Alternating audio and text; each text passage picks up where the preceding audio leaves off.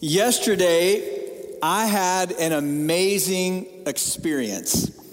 My oldest son and I had stopped by Publix to just run in and get a few things. And on our way out, we looked to our left, and there was a table there with two precious little girls manning it and their mothers. And I felt the prompting of the Holy Spirit. And my son felt the prompting of the Holy Spirit. And we made our way over to that table. And there were Thin Mints there. And you guys, I haven't had Thin Mints in like years. I don't know, just like, I don't know, just busyness and like life. And there they were. And there was some other stuff there and some new flavors like s'mores and stuff. I'm not interested in those. And they're telling me about these wonderful cookies. And I, again, just full of the Holy Spirit, I said, and I'm just going to tell you, I went a little overboard. I got a little caught up in my enthusiasm, and I said, I'll take 4 boxes of the Thin Mints. And this little girl goes, wow! And in that moment, it hit me, like she thinks I am a glutton. Or son, I don't know, like she like literally couldn't contain herself. Wow! And she was so excited. And I'm like, hey, that ain't nothing. I'll be back tomorrow if you're still here. Because I eat Thin Mints by the package, right? I got home, I look at the box. You know what serving size on those Thin Mints is? 4 cookies? That is a joke. I need a serving size that's like 4 boxes, okay? And I mean, this little girl, she was like just blown away. I mean, like, I just could, I mean, it shocked me, you know? And I can just see, literally, 30 years from now, this precious little girl, no doubt, on her way to be the CEO of a Fortune 500 company. I can see her interview. It all started for me back when I was 6 years old, standing outside of a Publix. And I sold a man 4 boxes of Thin Mints. And I knew right then and there, I could sell anything. She had a wow moment. And my son and I got the biggest kick out of that. You know, we've been in a teaching series called Here Comes the Dreamer. And today I am so excited to show you a wow moment. I don't know if you've ever had like a wow moment in your life, a time when something's happened that you didn't expect, or maybe something happened that overwhelmed you in a positive way. But today we're going to see a wow moment in the life of a guy that we've been looking at named Joseph. But up to this point in the story, in his life, we haven't seen really any wow moments, no wow moments that are any good anyway. We've seen a guy who's endured incredible hardship.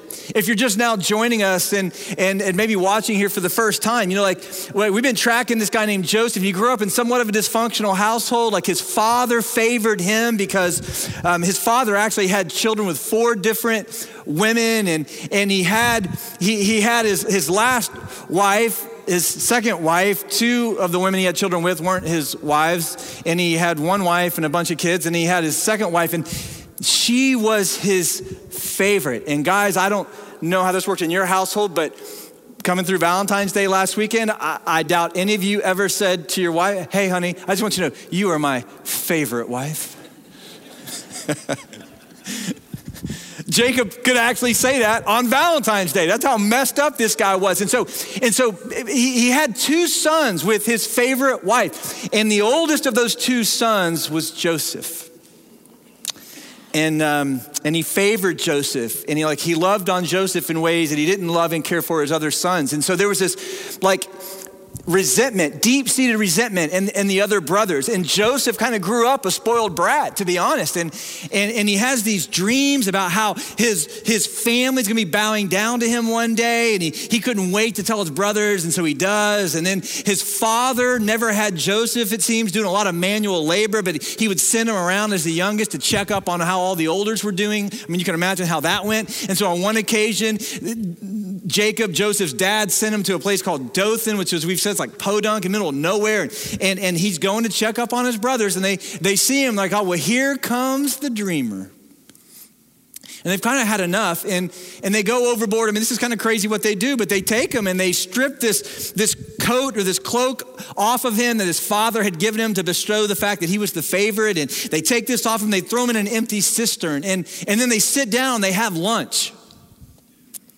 Okay, that's how much these brothers hated him. Imagine, he's in the cistern, he's literally pleading for his life, and they're sitting there eating, listening to his cries for help and his pleas for mercy and not to kill him, but to harm him. And so while they're eating lunch and they're listening to him just scream and beg for mercy, they decide through some form of negotiation, okay, let's not kill him, but let's just leave him, or let's sell him. And there's a caravan that comes by, and they take Joseph and they sell him as a slave to this caravan. This prominent son, now a slave, and he's taken to Egypt. But we saw in Egypt that the Lord was with Joseph. That's strange to us that the Lord would be with him in these kinds of circumstances, because we would naturally think in our society, oh, if the Lord were with him, none of these things would have happened to him. But we're seeing that, no, God is always working in the lives of his children. And so God is with Joseph, even in these difficult circumstances, and he becomes a servant in the house of a guy named Potiphar, who was kind of like the military general for all of Egypt, a very prominent man. And Joseph rises to a place of prominence in his house, and he's falsely accused by Potiphar's wife, and he's sent to prison. And he's there in prison, but guess what? There in prison, God is still with him, we are told.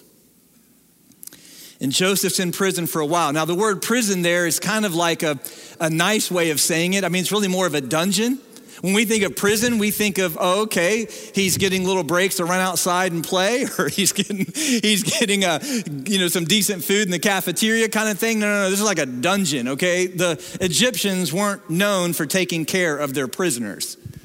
And so Joseph's in a very dark place, literally, a very, very difficult place. And the Bible says that he's there for a long time. And while he's there in this prison, guess what? The Lord is with them. And the prison warden, similar to what Potiphar did, begins to kind of lean into Joseph. And he basically has Joseph running the dungeon.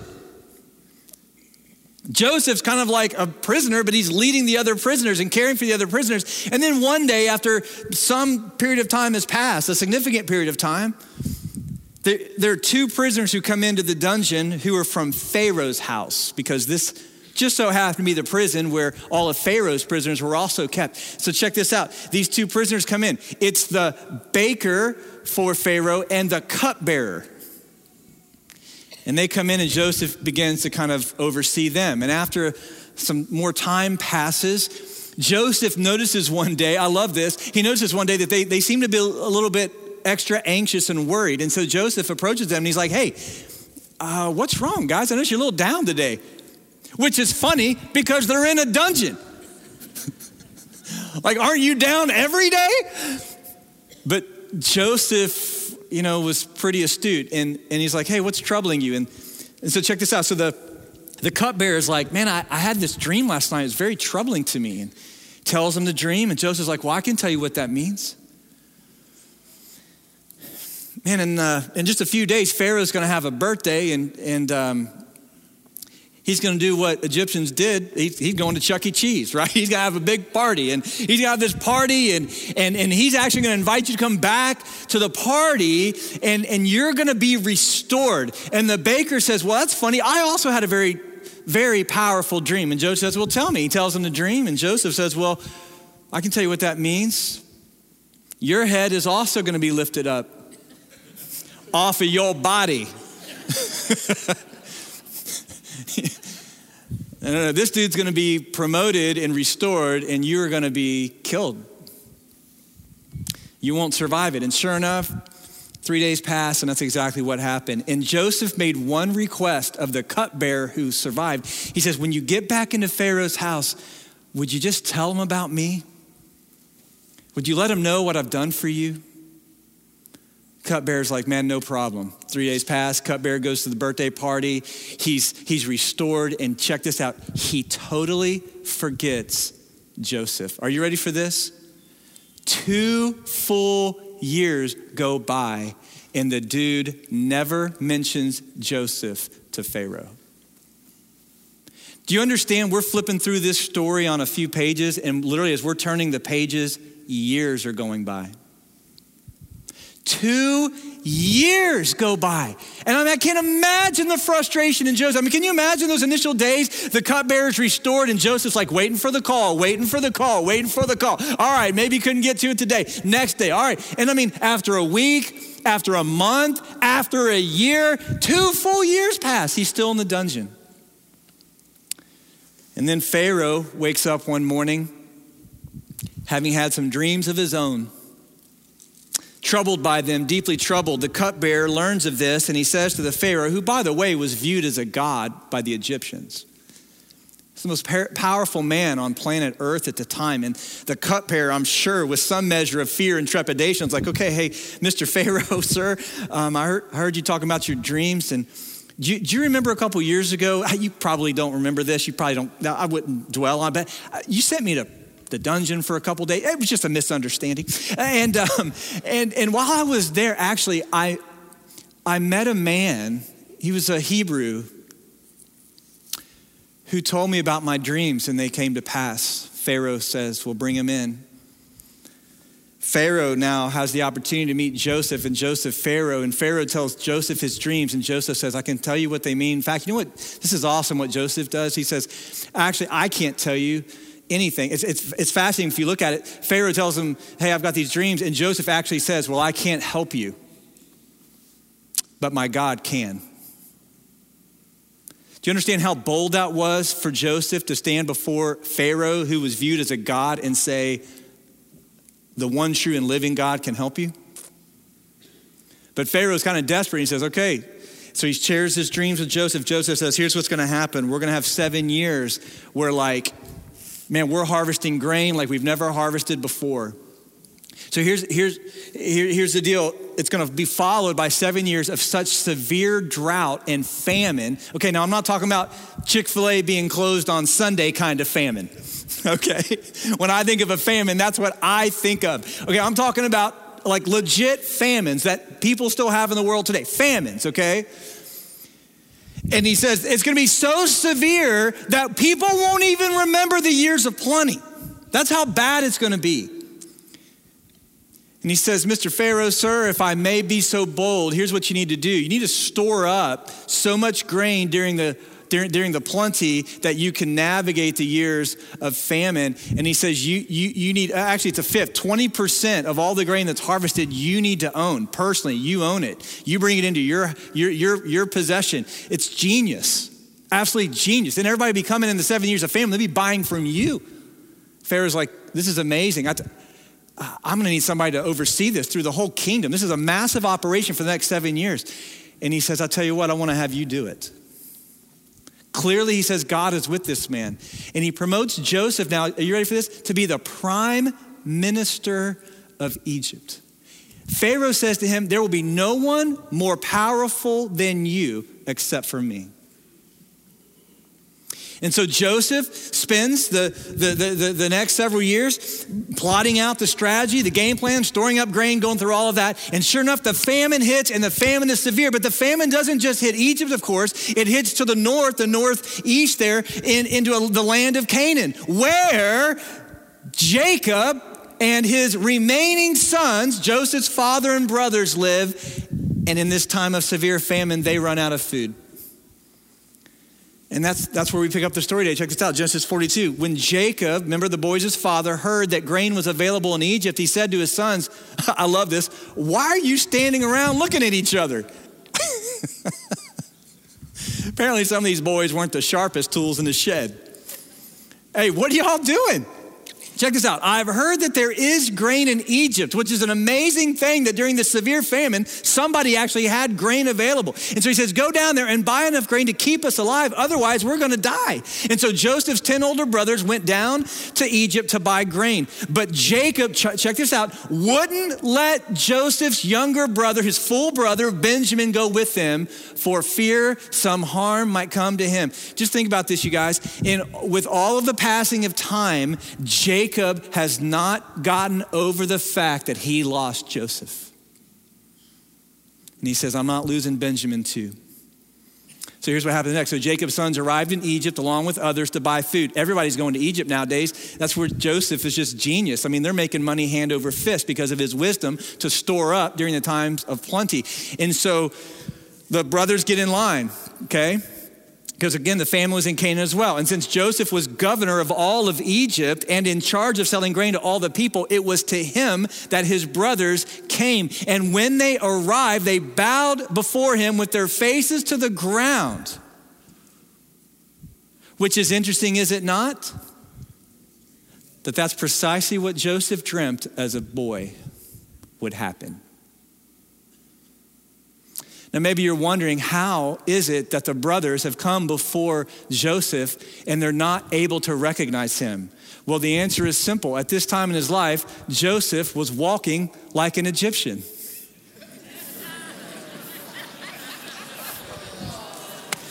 Come on.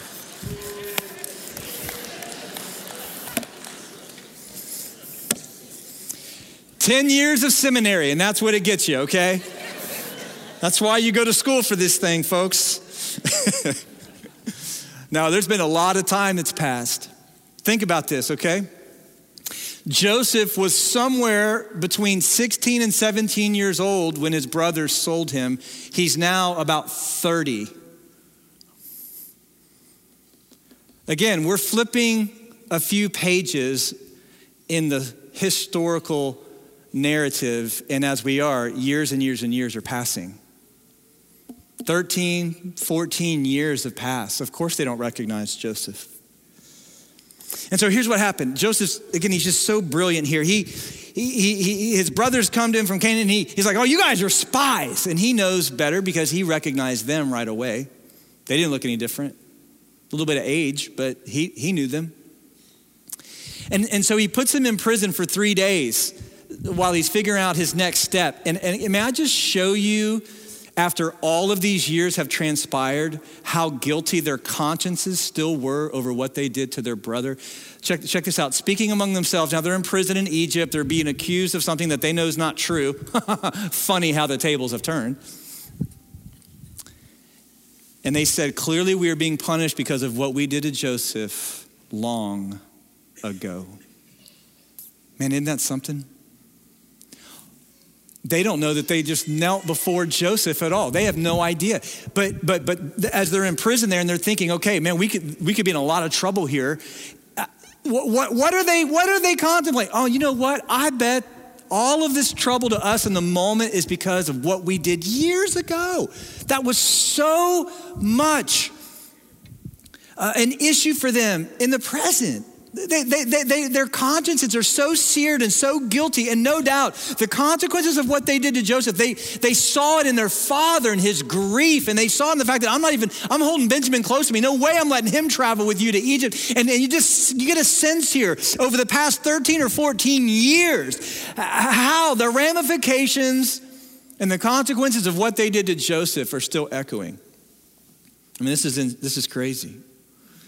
And so Joseph, after 3 days, they get out of prison, and he says, "I'll tell you what, he gives them all this grain. He gives them a ton of grain, months worth of grain for them to take home." And he says, because he's inquiring about their family, right? Because he knows it's his brothers. And he's like, is this all of your family? Well, no, he forces them to tell.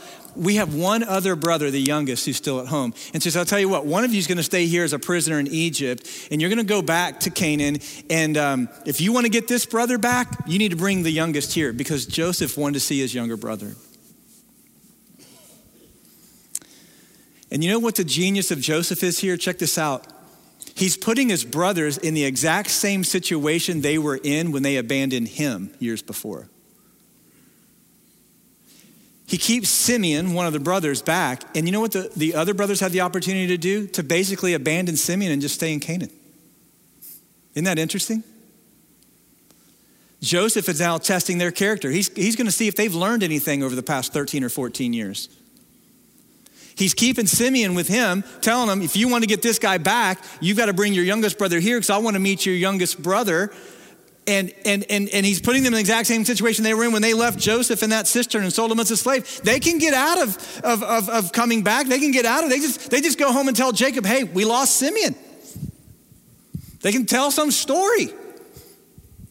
And so they go home to Jacob and they say, Father, Simeon was retained. They actually tell their father the truth this time.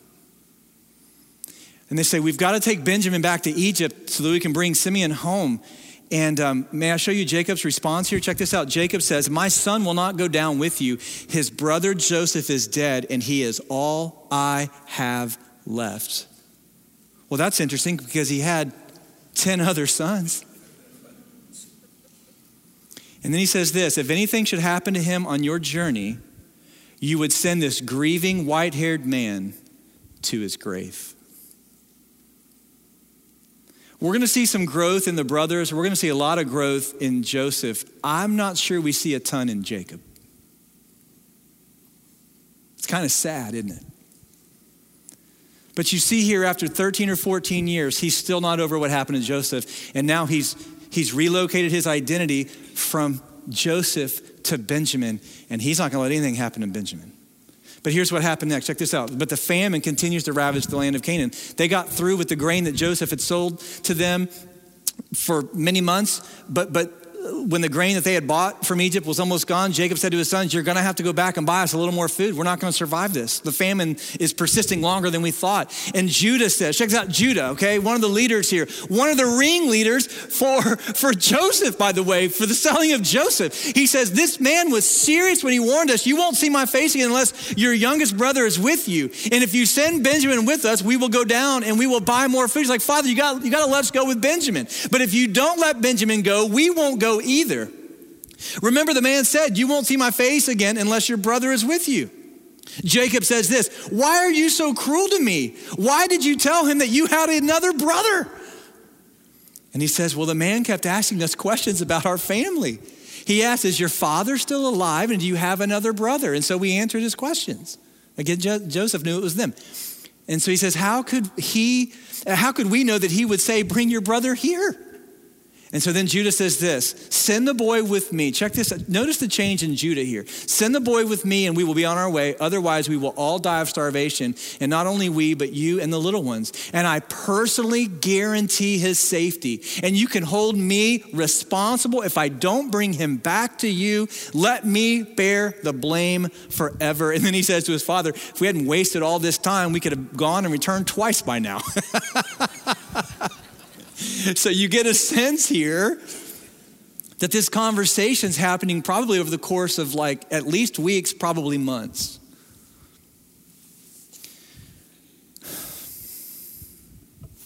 And so Jacob relents because literally he has no choice. They're going to starve to death. I mean, they're all going to die. Or he takes the risk and he sends Benjamin with the brothers to get more grain. And so that's what happens. They go back to Egypt and They go back before Joseph. And again, Joseph's genius here is just on full display. They get back and they get the grain. And Joseph says to his lead servant, he says, here's my personal silver cup that I use to drink from. He says, I want you to put this in the youngest bag. And make sure nobody sees you. Put it in there. And then as they leave to go back to Canaan, I want you to stop them and see if they've stolen anything. And then when you discover this silver cup that you've planted, then I want you to bring the youngest brother back to me. He sets them up. So they head out. They're stopped. They're searched. The brother's like, man, we would never take anything. Like, we would never do anything. And he's like, all right, well, let me just double check your stuff. Searches all their bags, gets to the youngest. Sure enough, why would you steal this from Joseph? You need to go back. And Joseph retains Benjamin. And then Judah steps forward. Now I just want you to see again the growth in Judah, okay? Because check this out. This is the guy who was the ringleader over lunch when Joseph was begging for mercy, who said, we're gonna sell the kid. And look at what Judah steps forward now. Remember the promise he made to his father? He says this to Joseph. He says, now my Lord, you don't understand. I cannot go back to my father without this boy. Our father's life is bound up in the boy's life. I mean, Judah's risking his own life here. Joseph is, the second most powerful man in the most powerful nation on earth. And he's like, sir, please, I beg of you, I can't go back without this boy. My father's life is bound up with his. And there's a sense in which the brothers have just accepted now that the son, the remaining son of Rachel, Jacob's, their father's favorite wife, is the favorite. And they no doubt, they saw the devastation in their father when he learned that Joseph had died. At least he thought he had died. And now they're like, you know what? We can't ever let that happen again. That was a huge mistake. And so he's like, I can't let this journey home happen without this boy. He says, if my father sees that the boy is not with us, he will die. We, your servants, will indeed be responsible for sending that grieving white-haired man to his grave. He says, my Lord, I guarantee to my father that I would take care of the boy. I told him, if I don't bring him back to you, I will bear the blame forever. So he says, please, my Lord, let me stay here as a slave instead of the boy, and let the boy return to with his brothers. For how can I return to my father if the boy is not with me? I couldn't bear to see the anguish that this would cause my father. Judah, who so readily sacrificed Joseph, check this out, is now willing to sacrifice his own life. And he says, take me instead of him. Now let me ask you something. Boy, do you think Jacob was devastated when those boys got home from Podunk without Joseph? And he's like, man, that can't happen again. My father literally will not survive it. And so look at this. Joseph now, kind of his plots come full circle, and he tested his brothers, and they passed. And so it says here, Joseph could stand it no longer, and there were many people in the room, and he said to his attendants, out all of you. And so he was alone with his brothers when he told them who he was, and then he broke down and he wept. And he wept so loudly. Imagine all of these years that have passed and all of his hardship and difficulty. And here his brothers now are kneeling before him, and he weeps so loudly everyone could hear him. And word of it quickly reached Pharaoh's palace. And he says to them, guys, I am Joseph. I want to know, is my father still alive? But his brothers were speechless, and they were stunned to realize that Joseph was standing there in front of them. They're like, wow. In the next verse in the King James Bible says, and they wetteth themselves. Okay, not really. I totally made that up.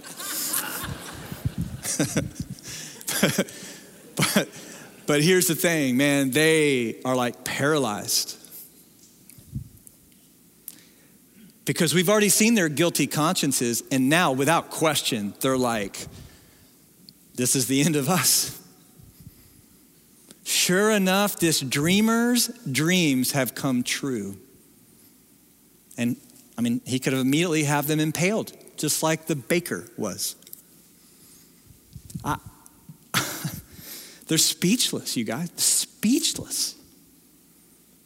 Paralyzed, terrified now. But look at what happens next. Please, this is a wow moment. Please come closer, he says to them. And so they came closer, and he said, listen, I am Joseph, your brother, whom you sold into slavery in Egypt. But then check this out. Here's your wow moment now. But don't be upset and don't be angry with yourselves for selling me to this place. It was God who sent me here ahead of you to preserve your lives. You see, this famine that has ravaged the land for 2 years will last 5 more, and there will be neither plowing nor harvesting. But God has sent me ahead of you, and your families to keep you alive and to preserve many survivors. Look at this. So it was God who sent me here and not you. And he is the one who made me an advisor to Pharaoh, the manager of his entire palace and the governor of all Egypt. And so hurry back to my father and tell him, this is what your son Joseph says. God has made me master of the land of Egypt, and so come down to me immediately. You can live in the region of Goshen. You can be near me with all of your children and your grandchildren, your flocks and your herds and everything you own, and I will take care of you there, for there are still 5 years of famine ahead of us. Otherwise, you, your household, and all your animals will starve. So come on, I'm going to take care of you. And I am just blown away by the growth in Joseph, who's gone from a spoiled brat to a mature, wise, godly man. And if you're like me, you're wondering, how in the world did Joseph, through all of his horrific circumstances and sufferings, get to a place where there his brothers are and he can enact revenge, but he doesn't? And can I give you our key takeaway for today? Here's the reason. God uses the brokenness around us to fix the brokenness within us. God uses the brokenness around you to fix the brokenness within you. God could have gotten Joseph to Egypt in any number of ways. How did he do it? Through hardship and suffering. When Joseph was serving as a slave in Potiphar's house, what was he learning? That being a spoiled brat doesn't pay off. What was he learning? Man, even in my suffering, God is with me. When he was betrayed by Potiphar's wife and thrown into prison, what did he learn? God is still with me even in the prison. He's present with me in the prison. Promoted into Pharaoh's house through the interpretation of these dreams, what did he learn here for those years where he was waiting for the cupbearer to mention his name? He was learning and growing that God is with him and God is for him. And when he finally got to stand as the governor of Egypt, he could look back with perspective and see, yes, God was indeed at work. And God wasn't just at work to fix the external circumstances around Joseph. God was using all the brokenness and all the suffering and all the hardship to fix the internal brokenness inside of Joseph. You see, God was fixing Joseph through all of these series of events just as much as he was working through Joseph to save and spare his people. And so let me give you just two quick takeaways tied to our main idea today, that God's using in your life and mine through hardship and suffering, in these seasons where we're wondering if he's there, in these seasons where he seems silent. God's using the brokenness around us to fix the brokenness within us. And here's one reason. Let me give you one clear reason for this. Because our God values the internal sanctification of your soul more than the temporal alleviation of your circumstances. This is countercultural because we are conditioned and raised in our society to think that if God is truly with you, then you never get cast into the cistern and never sold as a slave and never betrayed by Potiphar's wife and never left in prison for 2 years by the cupbearer who forgets you. We're conditioned to think if God's really with you, then nothing bad happens to you.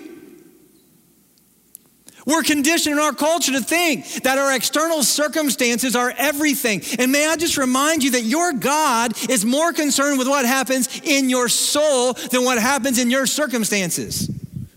And he's using your circumstances to grow and mature your soul because that is his greatest concern. This is a really important truth for us to learn and be reminded of. That God was working on Joseph before he began to work through Joseph. And can I give you a word of encouragement this morning? You can rest assured God's going to work on you before he works through you. You say, how's God going to work on me? And how's God going to work in me? I'll tell you how he's going to do it. Through some seasons of difficulty and trial. There'll be seasons of blessing and encouragement. But you know what's true of life? We grow more in the strain and the stretching of suffering than we do the joy and the pleasures of everything going our way. And we have to be reminded today that God uses the brokenness around us to fix the brokenness within us. And even when it seems like our lives are falling apart, no, God is with us and he's working on us and he's working in us so that in the days to come, he can work through us.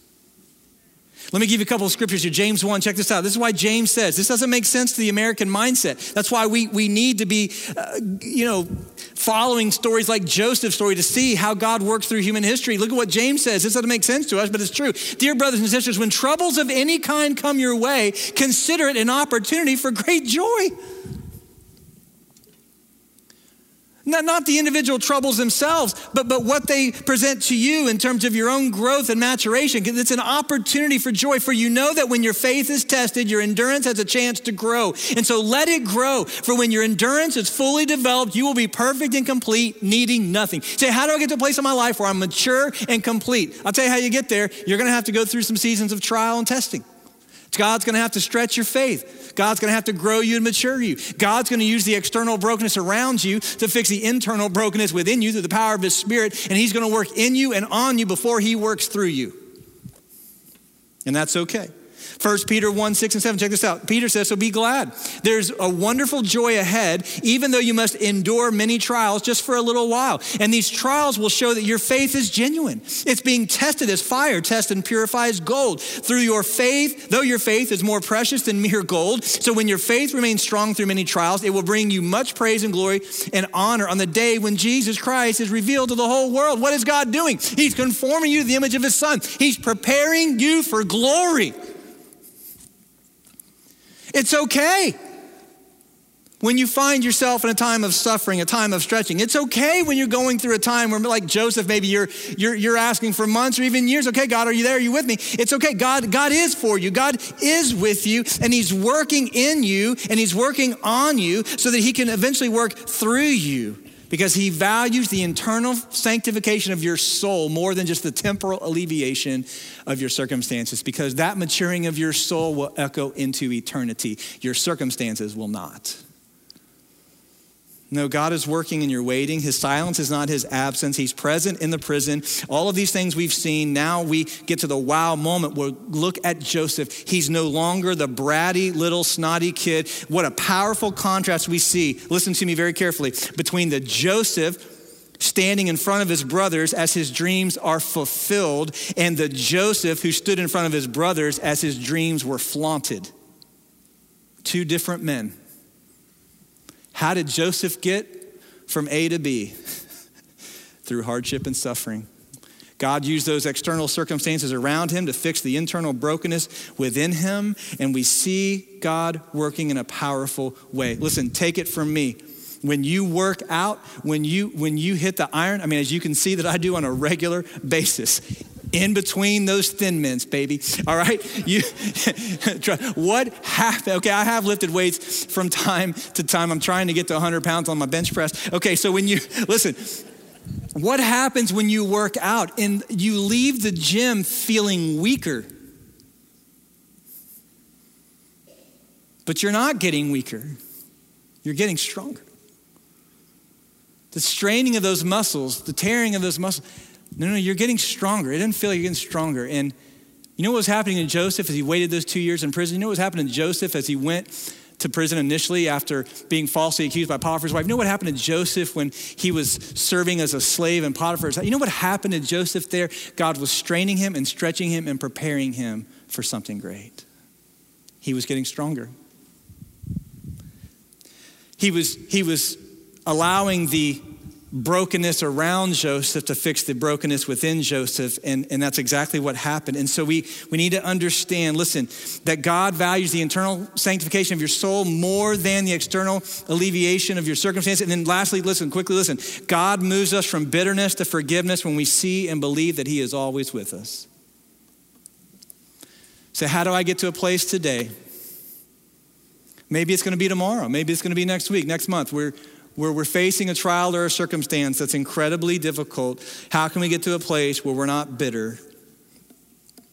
Where when it's required, we can show this kind of forgiveness and perspective. We can press on even when it's hard. How do we get to that place? Listen to me very, very carefully. You have to believe with all of your heart that God is with you. Because he is. Do you believe that today? He is. And you know why I believe we see this growth in Joseph? Because he started living like a man who knew that God was with him. That's what you see in him. That's what he says to his brothers. Fellas, I know you think I'm gonna enact revenge. We're gonna see next week as we wrap up this teaching series, they're still fearful that he's gonna take revenge on them. But he's like, hey, I get it. But let me tell you guys, it wasn't you that ultimately sent me here. It was God. How did he get there? Well, God was using the brokenness around him to fix the brokenness within him. And then as God, through his spirit, is fixing Joseph, Joseph comes to know and believe with all of his heart through all the ups and especially the downs, my God is with me. So I can forgive. I can turn the sins of my brothers over to God. I can turn the betrayal of Potiphar's wife over to God. I can turn the forgetfulness of the cupbearer over to God. My life is his. And I believe with all of my heart today that if you will believe with all of your heart that God is with you in all times, in all places, in all circumstances, it will radically change your life, your growth, your maturity. Because that's the most powerful truth in all the world, to know he's. How do we know he's with us? Well, you know why? Because he sent his son to die for our sins, our brokenness. Jesus rose from the dead and he conquered sin in us and hell and eternal separation from God. He has freed us from our brokenness and our sin. And if you look to Jesus today, he will save you, forgive you, restore you. And you can know forever and ever and ever that God is with you. And if that's a decision you need to make today, I'm going to encourage you to reach out to us. You can just simply text Bell Shoals to 313131 and we'll follow with you confidentially and quickly and help you navigate whatever it is that you're facing. You have a prayer need today, you have a concern, a frustration, maybe you feel this weight of grief or frustration or exasperation. Listen, you're not the only one who's felt that way. All of our greatest heroes have gone through these seasons. And maybe today there's just an encouraging word that, hey, it's okay, God's with you. He's working in you. He's fixing what's in here. And as he's doing that, he's preparing you for something better. And if we can pray for you and encourage you, reach out to us. Bell Shoals at 313131. We're here to help, to encourage, and to help you get from where you are to where you need to be. Because we believe here at Bell Shoals that our God is great and glorious, sovereign over all of our circumstances, and always working in the lives of his people to fix what's in us so that he can work powerfully through us.